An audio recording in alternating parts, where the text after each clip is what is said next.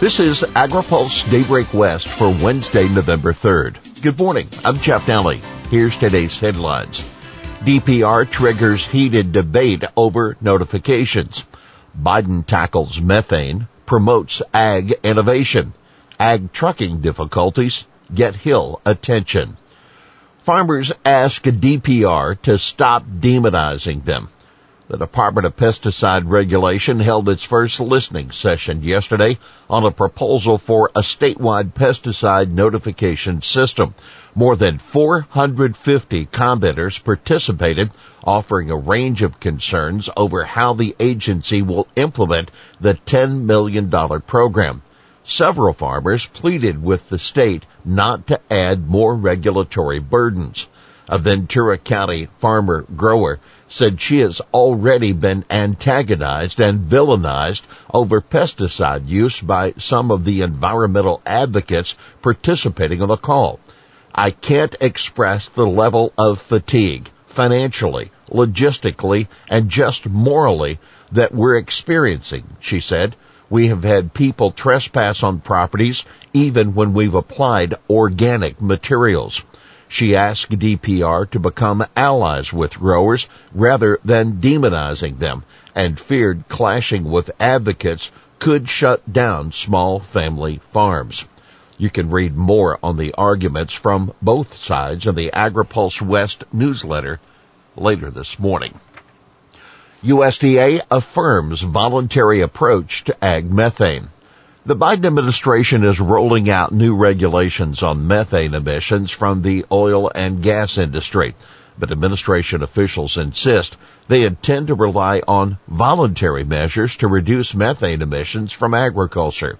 The administration is, quote, launching new initiatives to work with our farmers and our ranchers to introduce climate-smart agriculture practices and reduce methane on farms, which is a significant source of greenhouse gas, Biden said yesterday at the International Climate Conference in Glasgow, Scotland, where he launched a global pledge to reduce methane emissions by 30% by 2030.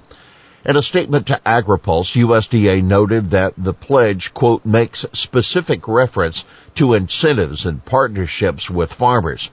That is the approach that the U.S. government, led by USDA, will use.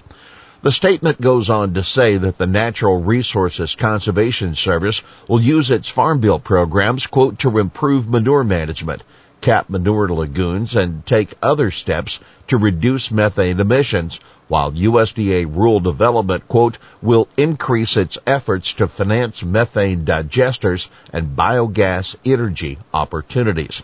USDA research agencies will continue work on feed additives, conservation practices, and other approaches. Now keep in mind, the $1.75 trillion Build Back Better Act that Democrats are trying to pass includes new funding for measures that could reduce methane emissions in ag, including feed improvements and installation of methane digesters. By the way, in a separate speech yesterday, President Biden officially launched a multinational innovation coalition that Ag Secretary Tom Vilsack will address in Glasgow on Friday.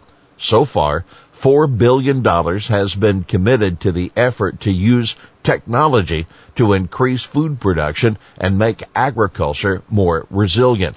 Over the last 6 months, we've worked with more than 75 partners to catalyze public and private investment in climate-smart agriculture and food system innovation, Biden said.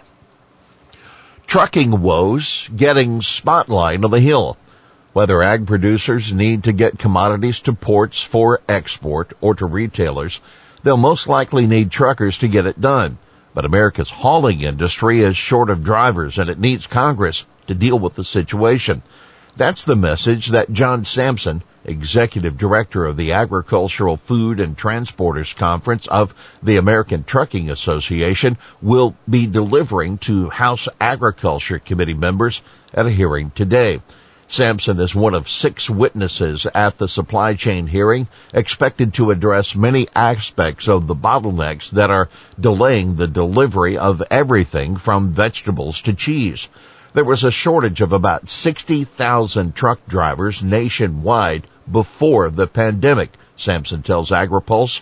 Now, that is a shortage of about 80,000, and federal vaccination mandates are expected to exacerbate the problem, he said. Take note, the International Dairy Foods Association, which also is represented at the House Ag hearing, is forming a supply chain task force in order to, quote, develop policy recommendations to address severe supply chain disruptions affecting the U.S. dairy industry. The task force will focus on, quote, labor shortages, steadily increasing costs for inputs, and major challenges moving products through sea and land ports. Debt relief program earns praise from Black Farmers Group. The head of the National Black Farmers Association is praising debt relief provisions in the Build Back Better Act that would offer assistance to farmers regardless of race. A previously passed $4 billion debt relief program for farmers of color has been stalled in the courts, which have made preliminary conclusions that the program was unconstitutional. As the cost of farming rise, many of us will face tough choices, said Virginia farmer and NBFA President John Boyd. Debt relief needs to flow to farmers facing ruin right away. A leading proponent of the program, Democratic Senator Kirsten Gillibrand of New York, says that 98% of her state's farmers who hold USDA direct loans would receive either full or partial debt relief. OSHA Wage and Hour would get new funding. Enforcement of federal labor and workplace safety laws would get a big boost in funding in that Build Back Better bill. The Occupational Safety and Health Administration would receive an increase of $115 million in fiscal year 2022 to $707 million. And the Labor Department's Wage and Hour Division, which enforces Fair Labor Standards Act and the Migrant and Seasonal Agriculture Workers Protection Act, would get $404 million. That's a $115 million hike. The proposal would also multiply OSHA worker safety penalties tenfold, increasing the maximum fine for willful or repeat violations to $700,000, up from $70,000, Michael Best Strategies said in a summary of the Build Back Better Act. The minimum fine would be similarly raised from $5,000 to $50,000. The cap on serious failure to abate violations would be $70,000, up from $7,000. Here's today's She Said It. Sorghum is one of those crops of the future. That Glenda Humiston, Vice President of UC Agricultural and Natural Resources, she told the State Food and Ag Board that multi-party collaborations, such as one for sorghum, are an important part of advancing climate-smart ag. Well, that's Daybreak West for this Wednesday, November 3rd. For the latest news out of Washington, D.C., visit agripulse.com. For AgriPulse Daybreak West, I'm Chap Daly.